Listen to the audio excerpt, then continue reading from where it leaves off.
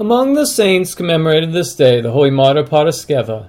She was born in the city of Iconium of rich and Christ-loving parents.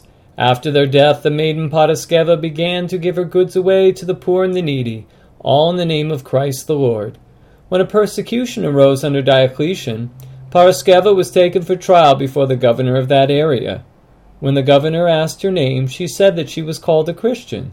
The governor rebuked her for not giving her ordinary name, but Paraskeva said to him, "I had first to tell you my name in eternal life, and can then give you my name in this transitory life."